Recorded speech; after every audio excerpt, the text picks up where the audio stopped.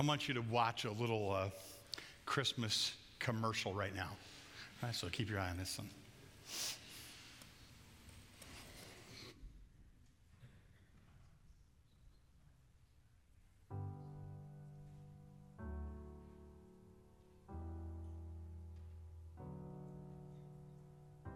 Every year on Christmas Eve, just before midnight, my dad and I take a walk. Just me and him.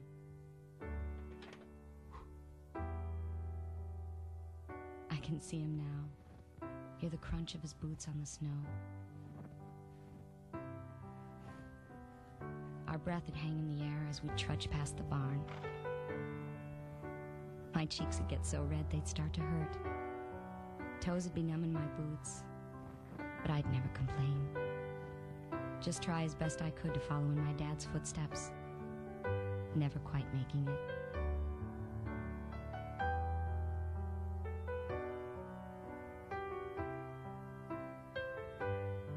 Past Carter's Creek, and up that little rise that ran to the edge of the pine forest.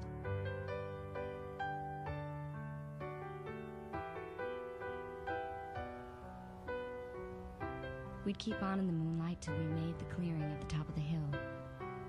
You could see the whole valley spread out below.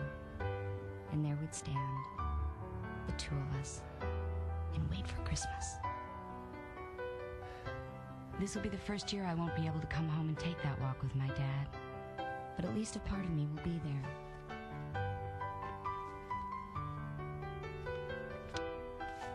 Wish we could be together for Christmas. No need to count the many miles that separate us now, because the memories we share will keep us close somehow. Merry Christmas. Love, Sarah. Merry Christmas.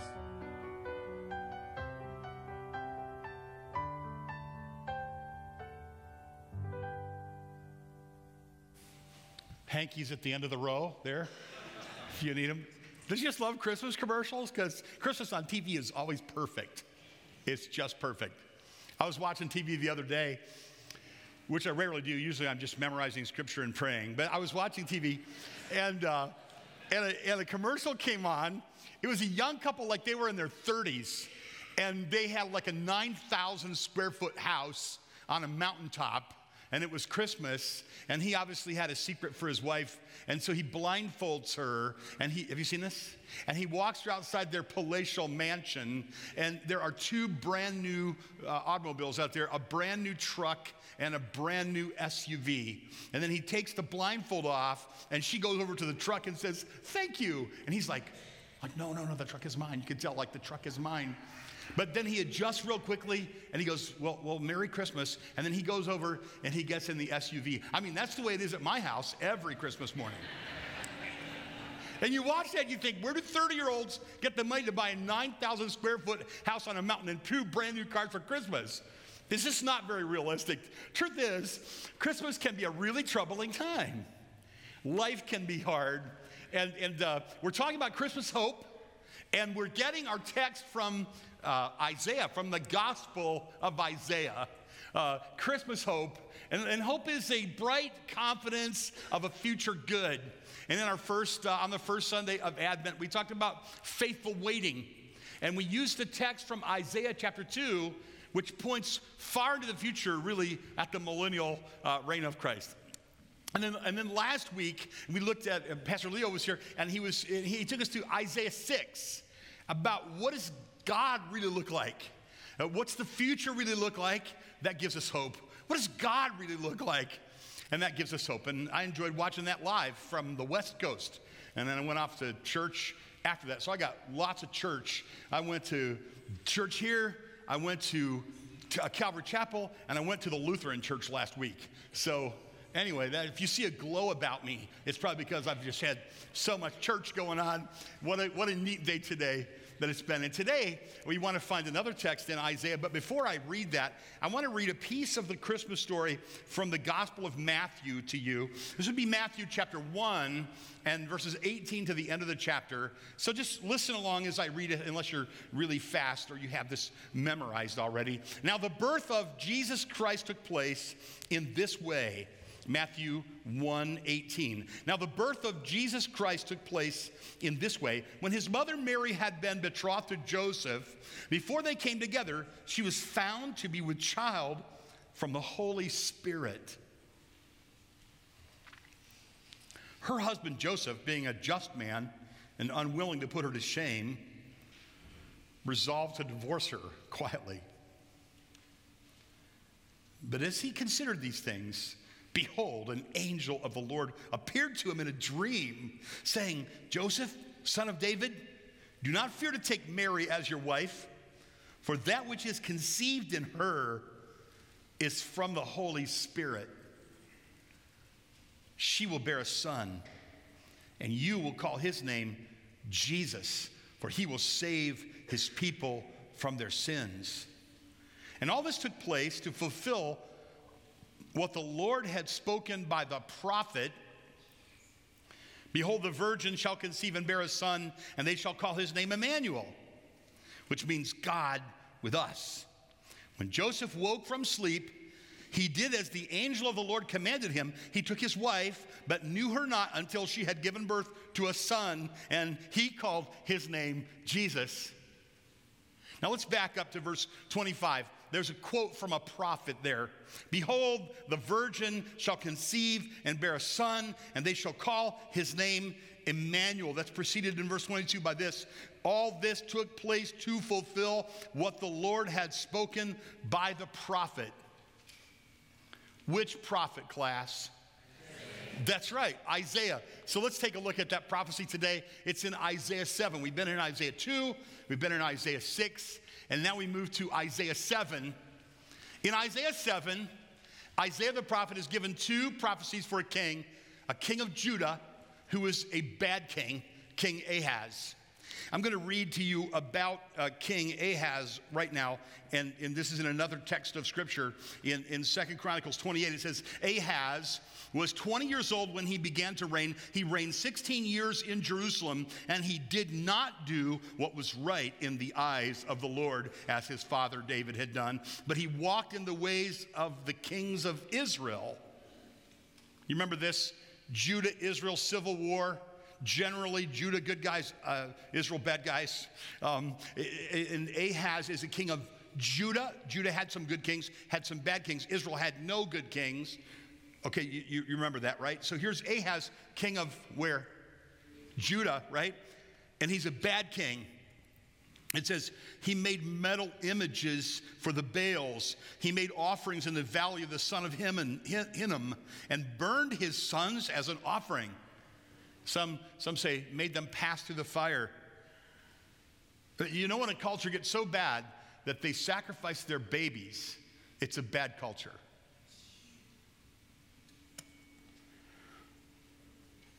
He burned his sons in the offering according to the abominations of the nations whom the Lord drove out before the people of Israel.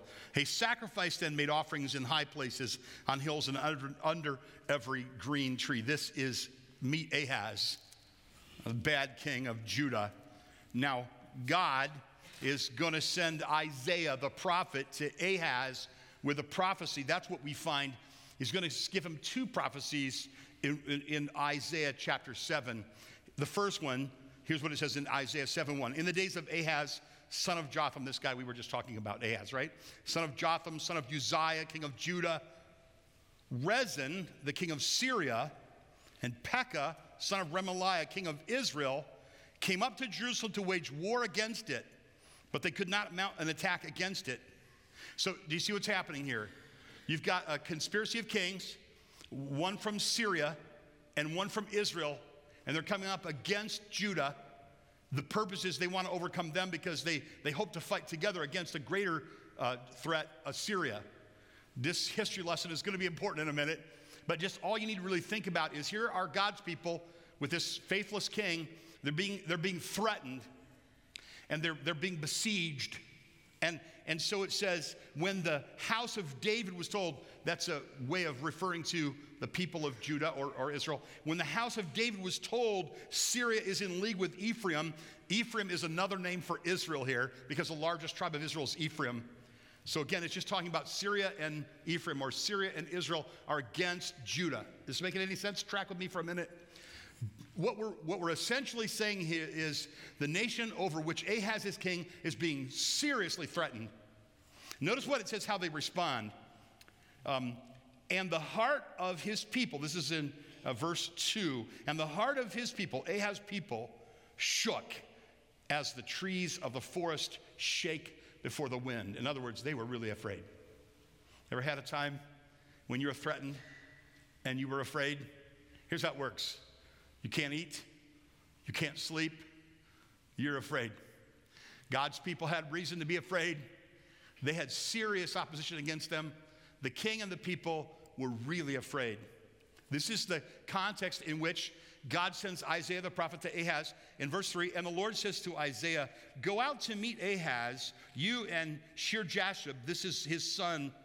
His son's name means a remnant will return. Go out and meet Ahaz, you and Shear-Jashub, your son, at the end of the conduit by the upper pool of the highway to the washer's field. He's out probably checking his water supply, because you can go 40 days without food, but only about 3 days without water. And so a king is going to want to personally go out and say, how long, is our water supply safe? How long are we going to be able to last since we're being besieged by an enemy?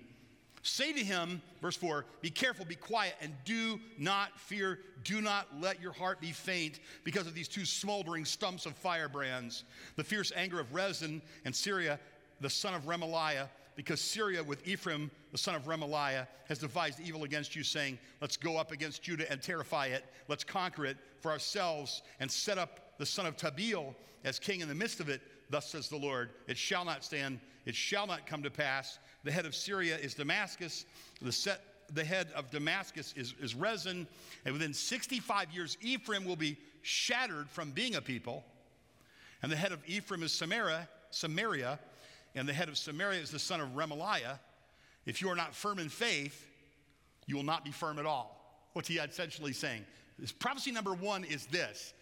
I want you to know that these enemies of yours are like burnout logs. They are not going to last. You do not need to be afraid of them. He's saying to Ahaz, and he's saying collectively to the people of Israel, even though you are being besieged by this like dreadful enemy and you're shaking like a leaf, right? You don't need to be afraid, because my prophecy is those nations are not going to last, and they're not going to overcome you. You just need to do what? You need to trust me. You need to believe. This is the context of the prophecy that's given to Joseph. The next prophecy that's given is what we call the Emmanuel prophecy. And it starts there in verse 10. And by the way, so you have Assyria, who's the real dangerous enemy. And one of the reasons that Ahaz is not going to get in league with these other nations is because he's already taken implements from the worship of God, and he's bribed Assyria. So he's trying to make a deal with Assyria. He's working it to make a deal with Assyria. Head of Assyria, Tiglath-Pileser III, what he likes to do is, it says here, he likes to put little kings in place. He wants to put a king in place over Judah that's not from the line of David, and any decent king should have known there's not going to be a king on the throne of Judah that's not in the line of David. Because God says there's always going to be a king in the line of David. But he doesn't trust God's promises. He doesn't believe God's word. He would rather kind of finagle. He would rather kind of negotiate. Tiglath-Pileser puts little kings in place. And guess what he likes to be called? Because he puts little kings in place of all the lands that he conquers, he likes to be called the King of Kings. And so in a twist of irony, Isaiah frequently refers to the coming king as the King of Kings. And so it is, with us. We have things that threaten us, things that keep us awake at night. Times that we're tempted not to believe the promises of God. It's the same for us. And God says, all you have to do is believe and trust me, and I will take care of your enemies. I have had enemies, and I've been tempted to fight them on my own, And even sometimes awake in the night, 3 o'clock in the morning, and the Lord says to me, I'm your older brother. Do you want me to take care of them, or do you want to take care of them yourself? And then I'm always like, okay, vengeance is mine. I will repay. You don't have enemies that are bigger than God. He prepares a table before me. Say it. In the presence of my enemies. He prepares a banquet before me in the presence of my enemies. And you have enemies. You have humans that sometimes are your enemies. And you are sometimes your worst enemy. Am I right? Ahaz, who is Ahaz's worst enemy? Ahaz, right? It wasn't these other kings. It was his biggest problem would be he would not believe the promises of God. That's what he needed to fear more than anything else. We need to fear more than anything else a lack of confidence in the promises of God, more than any other. And so we're our own worst enemy when we don't believe what God said. And then there's the arch enemy of our souls and of Jesus and of the church and of the kingdom of God and of everything that's good, Satan. And when God came in Jesus Christ in the Christmas story incarnate, and he lived a perfectly sinless life, and when he died on the cross and when he was buried and rose again, he conquered the arch enemy of our souls. There is no great enemy in the world greater than our God. And that's why when we're tempted to tremble, when we're threatened by enemies, or when we're our own worst enemy, or when we fear the arch enemy of our soul, we need to realize that our God is the ultimate conqueror, and we are more than conquerors. Even if we're kneeling before the one that would slit our throat, we say, we're about to go to heaven here and live forever with our King. And that's the first message. But the second message, the second prophecy that's given is in Isaiah 7 and verse 10. And this is really an interesting prophecy. And it's the one that the angel was referring to Joseph in the dream. And again, the Lord spoke to Ahaz. And he says through Isaiah, right? Ask a sign of the Lord your God. Let it be as deep as Sheol or as high as heaven. Here's how I understand this. God says through Isaiah to Ahaz, ask me for a sign. Talk to me, Ahaz. Talk to me. Don't make a deal under the table with Assyria, right? Talk to me. Ask me to show myself. Ask me to show myself. Ask a big sign. Ask me for anything. High as the heaven, deep as hell. Ask me for something. And you know what Ahaz says? I'm not going there. Ahaz says, I'm not going there. I don't want to do that. Like he would rather depend on his own resources than he would depend on the promises of God. I mean, I'm not that way. I'm never that way, right? You're never that way, right? You'd never depend on your own resources before you would depend on the promises of God, would you? This is what we're talking about. He says, I want you to ask a sign. And he goes, oh no. He says in pseudo-piety, oh no. I don't want to tempt the Lord, which sounds really cool. A lot of times people say all kinds of cool, theologically neat-sounding things when they really don't want to trust the Lord. He says, Ahaz said in verse 12, I will not ask, and I will not put the Lord to the test. He said, hear then, O house of David, is it too little for you to weary men, that you weary God also? Therefore the Lord himself will give you a sign. And behold, the virgin will conceive. That's kind of shocking. I mean, you've heard that a lot, but that just doesn't happen very often. Get it? Have you ever heard of that happening? Well, in the Bible, yes. A virgin will conceive, bear a son, call his name Emmanuel. We know that this is interpreted there in Matthew as what? God with us. God is with us. God is with us when the whole world is against us, is the idea. When all the nations are lining up at the border ready to consume you, you might want to keep in mind, God is with you. And so then the prophecy goes on. And so we know this. We know that this prophecy is ultimately about who? It's about Jesus. Remember the Sunday school answer. Always say Jesus first, and you're usually going to be right. Yeah? It's about Jesus.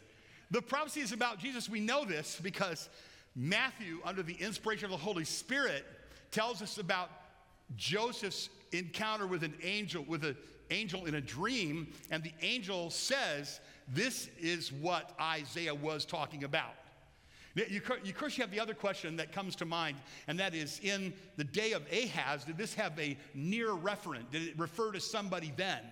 And Bible scholars actually kind of arm wrestle about this. You can actually spend hours arm wrestling about this. You can spend hours studying this. And Pastor Leo and I actually exchanged a few texts over this week. Just kind of like, it's kind of like what guys do. It's sort of like playing marbles for pastors. Well, who is that?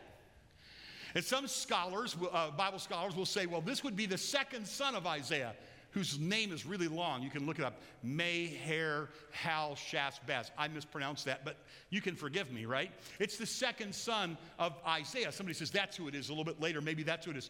Maybe Isaiah is talking to Ahaz, and it's Ahaz's son Hezekiah that is the near referent of this Emmanuel prophecy. Maybe it's another child. Some Bible scholars say there's no near referent at all. I have trouble believing that one. Some say there's no near referent, there's no dual fulfillment prophecy. It's just Jesus is the ultimate and only referent of this prophecy. I tend to believe this is a dual fulfillment prophecy. You see them commonly in the Bible. When a prophecy gives a prophecy, a prophet gives a prophecy, and it has a near referent that's a partial fulfillment of the prophecy, and it has a far referent, which is the ultimate fulfillment of the prophecy. And you see this in Isaiah often. Later we're going to study, well, even in this text, this is Isaiah 7. If you keep reading, it's all one story through Isaiah 7 and 8 and 9. And when you get to Isaiah 9, listen to how this child, Emmanuel, is described in Isaiah 9:6. Unto us a child is born, to us a son is given, and the government will be on his shoulder. His name will be called Wonderful Counselor, Mighty God, Everlasting Father, Prince of Peace. Of the increase of his government and peace, there will be no end on the throne of David and over his kingdom, to establish it and uphold it with justice and righteousness from this time forth forever. The zeal of the Lord of hosts will accomplish this. This is obviously nothing that happened in Isaiah's time. It's nothing that has happened yet. You see what I'm saying? And so you have, in Isaiah, you have prophecies that there was a near referent that happened in that time, that also had a far referent that happened in the first advent when Jesus came, and some in the second advent when Jesus comes back again. In Isaiah 61, Jesus is going to preach from this text in his hometown, and he's going to quote part of the text. He quotes the part of the text that has to do with the first advent, and then he stops in the middle because the next part of the text has to do with when he's coming back. I say all this to say that in the Bible, sometimes a prophet will give a prophecy and it will have a dual fulfillment, a near and impartial fulfillment, and a far and complete fulfillment. My theory is, I'm on the side of the guys who think, the men and women who believe, this is a dual fulfillment prophecy. But obviously, we know this. This is what we know that we know. We know that this is talking about Jesus, because the Holy Spirit told us that through Matthew. How wonderful is that, to think that God gave a prophecy that there's going to be a son, he's going to come, and this son is going to be called God with you. Spurgeon said of this passage, I kind of enjoyed this. He said, this is considered one of the most difficult in all the Word of God. It may be so. I certainly did not think it was until I saw what the commentators had to say about it. You ever have that experience? I understood the Bible, then I read the commentaries. Now I'm really confused. Some old saw once said, I found the Bible sheds a lot of light on the commentaries sometimes. Here's what we know. Here's what we know. We know this is a prophecy of Jesus that was given over almost 700 years before he came. We know, listen, this is important. Do you ever think, oh, God made promises he hasn't kept to me yet? Okay, just wait 700 years and see what happens. Wait 100 years. Wait 50 years. You say, I waited a long time. That usually means, 15 minutes for us. But God keeps his promises over time, and he waits to fulfill his promises to just the right time. So this is about Ahaz. Let's go back and so we talked about Ahaz and us. Let's talk about Joseph and us. Let's go back to Matthew chapter 1, and let's talk a little bit about Joseph. And this is really interesting because Joseph here has he's betrothed to a woman who he loves because he's a just man, and she's obviously a pure, godly woman. And then he finds out she's going to have a baby, and he knows that he didn't contribute to that, and so his heart is broken, and he, against his very nature, thinks, well, I'm going to have to break this off. And then, mercifully, he has the angel visitation in a dream, explaining to him why his pure wife-to-be is with child. And this is amazing. And it refers back to this prophecy that his child, his stepchild, if you will, is going to be the virgin-born Son of God. Now, this wouldn't be difficult, would it? Explaining to your friends. The guys down at the coffee house would all go, oh, no problem, thanks for clearing that up. Right? They would go, yeah, that happens all the time. Thanks for sharing. I imagine that we know that in the ministry of Jesus throughout his life was mocked because of this claim in the darkest of terms. And his pure mother, Mary, who is obedient to God and blessed of God and revered throughout time, Jesus, her Savior, she bore her own Savior into the world, was mocked and made fun of because of this. And that wouldn't be the only trouble they faced, because in his time, there is an occupying force in his nation, right? The Romans are an occupying force. They rule with a martial kind of a law, right? And they can take the lives of little ones in the village where Jesus was born. Herod, who is this despot that's put in place by Rome, and he's got this hatred there. He actually finds out there may be a rival to his throne, and so he has the slaughter of the innocents. Remember this story? There's the slaughter of the little two and under, all the boys 2 and under in that area. Joseph lived under the shadow of the dark, homicidal, sick hatred of Herod. If you visit the Holy Land, you will visit a place out within sight of Bethlehem called the Herodian. The Herodian is one of the many fortresses of Herod that he had people. When you tour the Holy Land, they do something irritating. The tour guide always says, you go, Herod built this, Herod built that, Herod built it. It always irritated me when they would say that. And I'm like, who am I? I'm just the guy there taking notes. But Herod didn't build anything. Herod's slaves built everything. I wanted to say that. Herod's slaves built Masada. Herod's slaves built the Herodian out there within sight of Bethlehem. And it's a huge, like, man-made mountain. And on top of this huge man-made mountain, which you can actually tour, which we toured, and you could climb down into the cavernous bowels of this place. This huge man-made fortress would have been crowned, if you will, with a place where a barracks where the soldiers would have been quartered. The very soldiers, no doubt, that came and swept into Bethlehem one night and murdered all the little baby boys. Joseph lived under this threat. When he walked outside at night at Bethlehem and he looked out into the night sky, he would have seen the lights of the Herodian glowing and the threats of Rome and of Herod against him, and he would no doubt have trembled. Remember this? Soon after Jesus was born, they had to flee. They became refugees to Egypt. It's not uncommon for Christians to face enemies. It's not uncommon for us to be threatened. It's not uncommon for someone to threaten to harm us. And for us to be threatened and to be fearful, to tremble, or to be troubled like Joseph was troubled. He had a lot of things that would trouble him, right? He was troubled. Have you ever been troubled? You have anything that troubles you right now? Been away from you for 10 days and I missed you, but I thought about you every day. And I thought a lot about, what troubles the people of the Bethel church? What troubles do you have? Are you troubled with a fear of the future? Are you troubled with a particularly dark, besetting sin? Are you troubled with loneliness? Are you troubled with desires that are unmet? Are you troubled with anxiety? Are you troubled with depression? Are you troubled with poverty or unemployment or underemployment? Are you troubled with, ill health or the specter of ill health in the future, or a child that's confused, or a wayward son or a daughter. What troubles you? We're all troubled, aren't we? And we all go back to this like, wait a minute. God, hundreds of years ago, made a promise that he was going to come and he was going to take over everything and we could be a part of his benevolent kingdom.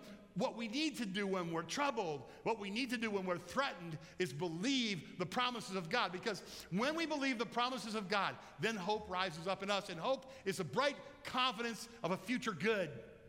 What do we need? We need to meditate on the promises of God. What did Ahaz need to do? He needed to believe God's promises that he made. What did Joseph need to do? The angel came to remind him, Joseph, believe the promises of God. This is going to get really good. They're going to be talking about this for centuries, for all of eternity. They're going to be talking, they're going to be singing songs, they're going to be dancing dances about this for all of eternity. Joseph, believe me. And he says the same thing to us at Bethel. Believe me and trust me. I've given you my promises. I've included you. I've swept you into my promises. Don't doubt what I said. Don't change the Bible. Let the Bible change you. We live in a world that when people, many who want to call themselves Christians, want to change the Bible. Right? This is what's happening. Went to Atlanta, was speaking. I met a young man there, dressed like a girl, darkly troubled. Darkly troubled. I spoke there that night, and I thought about this. I asked the pastor about this young man. He's like, obviously wrestling through a gender confusion problem. And I went to bed that night thinking about that fella. And my heart was heavy for him. And I prayed as I went to sleep, God, what do you tell a person with such a problem? People like this often want to take their own lives. People like this often say the church isn't a help to them. People like this often will say, I only feel condemned if Christian people know the dark thing that I wrestle with, the dark confusion that I struggle with. And people like this, there are people who call themselves Christians who come along and they say, well, don't worry about it. We're going to change the Bible. And we're going to say, you're okay. That's not hopeful. As I lay in my bed and I prayed, through the night, what would I say to help a young man like this? This is what came to my heart. And I'm sure there'll be other answers from the scriptures that will come, but this is what came to my heart.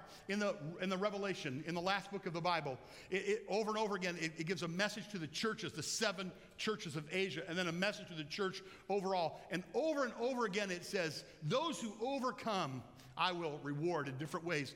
In every one of the messages to the churches, it says, if you overcome. It's as if we are going to have to live a struggle. It's as if we're going to have dark temptations that trouble us. Who here would say, I have never been troubled by a dark temptation? Who here would say, I live in perfect obedience to God, and I never have a dark temptation cross the threshold of my life? Who could honestly ever say that? We couldn't say that. And for this, we have the promises of God. And we don't change the word. We let the word and through the Holy Spirit transform us. This is the hope of a broken, dark, confused world that we live in. That's the message that we have. No, you aren't what you are going to be, but you can trust the promises of God and persevere. And one day when you overcome and you burst into the presence of God, all those dark temptations will be gone. Can I get an amen, church? All those dark temptations will be gone. All those struggles and confusions that make us want to even despair, that despair is the opposite of hope, you see. This is what Satan wants. He wants us to drive us to despair. He wants us to think our enemies are too big for us. Our problems are too big for us. Our temptations are too big for us. The people that have lined up, I can't overcome this. And then he says to us, don't change the Bible. Let the Bible change you. I will set you free. That's what he says to us. This is what we want to remember. In a world that's pretty threatened, it's probably important for us. There are teachers that you watch on TV. They're prosperity teachers. I don't pick on them very often. You know that, right? I haven't done that. I want to say this, though. That prosperity teaching is an error. And here's why I'm telling you this. You read the Bible, all throughout the Bible, the saints suffer. All who live godly in Christ Jesus will suffer, the Bible says. Suffering is to be expected in a fallen world. So if we sign up on the dotted line and go, okay, I'm going to be a Christian, and we think what this means is that, we have these wonderful stories of God's provision and his kindness, his deliverance. These things are true. But then sometimes God will say, your delivery is going to be through death. Your calling is going to be to suffer. The way we describe following Jesus is take up the cross and follow me. And Jesus even said at one point, take up the cross daily. I mean, it's one thing to say, take up the cross. It sounds like, okay, I got to steel myself and be ready to die a martyr's death. And he goes, no, you have to do that every day. Oh, how does that work? But it means there's going to be a little suffering along the way all the time. Life is suffering. Aging is suffering. There's suffering all around us. Let's not ignore it. And God doesn't ignore it. The Bible doesn't ignore it. So when we're threatened with suffering, like the church in the world is threatened with suffering. Think around the world, just briefly. Think about China. Today in China, they're coming into churches and they're saying, we want you to allow us to place a camera facing the audience so that we can do facial recognition on all the people that come to your church. This is happening in China today. Pastors that won't do this are being imprisoned in China today. Christians are being registered in China today. That's just the mild part of it. It's worse in Africa.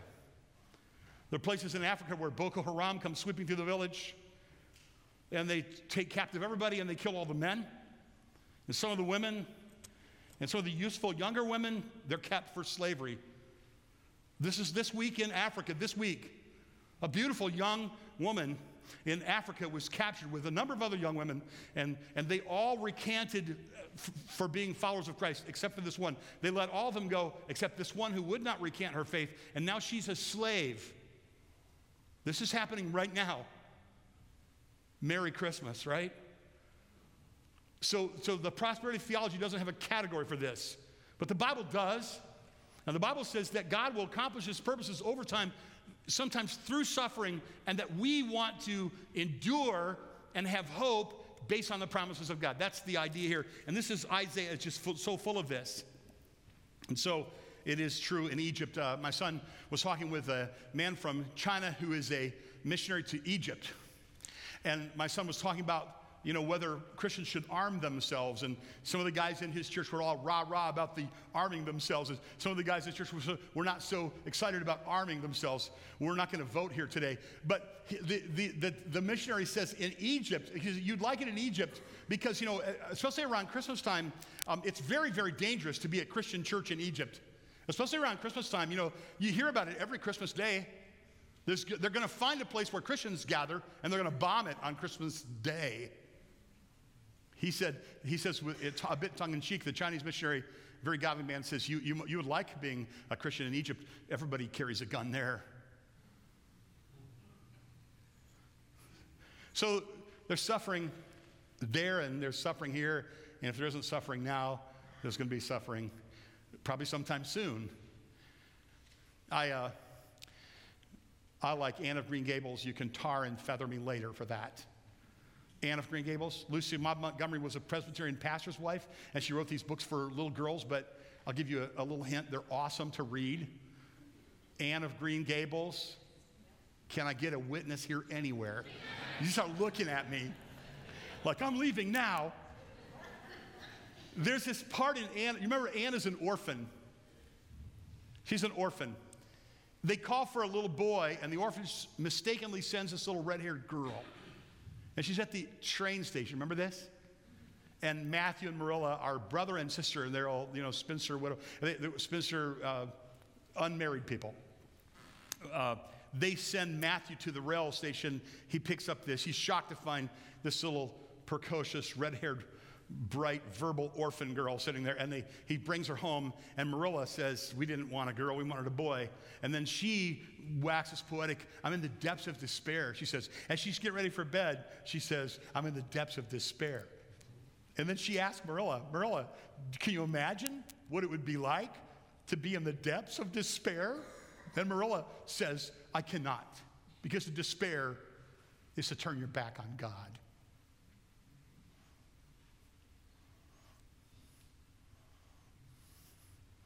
But to hope is to turn your face to God and to believe that what he said is true.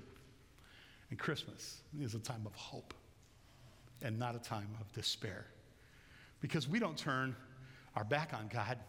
We turn our face to God and we say, Lord, even though my son is struggling, my face is turned to you, God. Even though I'm aging, I'm trusting in your promises, God. Even though things around me are sad and heartbreaking, broken, they're not the way they ought to be, there's a bright day coming when Jesus is going to step into this mess. And he's going to make it all right. We have the promises of God, and I'm going to trust the promises of God. Christmas can be a hard time to trust the promises of God. You know, it gets pretty thick. You got the in-laws coming over. You've got the weird demons that visit at Christmas time. Does this happen in your house? Weird demons visit at Christmas time? Yeah, let's be honest. You think, I'm not talking about your brother-in-law. I mean, he's bad. He's not a demon, right? I mean, it's not that bad. I'm just talking about the weird stuff that happens when we idealize Christmas and sentimentalize Christmas. And we say, we expect it to have the perfect Christmas. And the snow's got to come now. No, not now, but now. And not that kind of snow, this kind of snow. And the music plays. And you're like the perfect person sweeps into your life at just the perfect time. And it's the perfect Christmas. But it's never that way. It's never going to be that way. We as a family went on a trip at Christmas time once. And then on the way back, things kind of came unraveled. It wasn't funny. It was sad. It was just hard. You know, it just wasn't going good. And now we're driving and everybody's really quiet. Nobody's talking. Because we know if we talk, we're going to argue. And if we argue, then the kids are going to be hurt. And after all, it's Christmas, right? And we're thinking we don't have any good reason to have this tension in our family right now. Why is this? I can't untangle it. I'm a pastor. I counsel other people. Sometimes I leave tension at home to go to the church to help people with tension in their marriages. Are you surprised about this? You're all really quiet right now. And sometimes it's the best thing in the world. Go help other people and then go back and do for your wife what you told that other guy to do for his wife. It's wonderful. So I'm driving home and my heart is just like aching. And the van load of kids is just totally quiet. And nobody's saying anything. And we're just driving on, hour after hour. And honestly, the dark thought that crossed my heart was like, and I was really young then, how are we even going to make it as a family? And then right about that time when I thought that, there was this sign by the side of the road. And it said, it's kind of corny. I thought it was kind of a corny cliche, but that day, it said, the family that prays together stays together. And I'm like, yeah, that's what we'll do. We'll pray. And then I drove on a little bit farther, and I drove under a bridge. Somebody had taken a spray can and had spray painted on the bridge, "Trust Jesus." Normally I would think, how irresponsible for somebody to take a spray paint and paint on the bridge, "Trust Jesus." But when I read it, it was like, yes. And 2 or 3 times along that stretch of road, somebody had gone up, taken that spray can and spray painted, "Trust Jesus." And my heart was encouraged. Listen, how much more should our hearts be encouraged when we can build our lives on the very promises of God? How much more? I'd like to ask you to stand with me just for a moment. We're going to have a word of prayer in a moment. I have some folk I'd like to call forward. We're going to do something here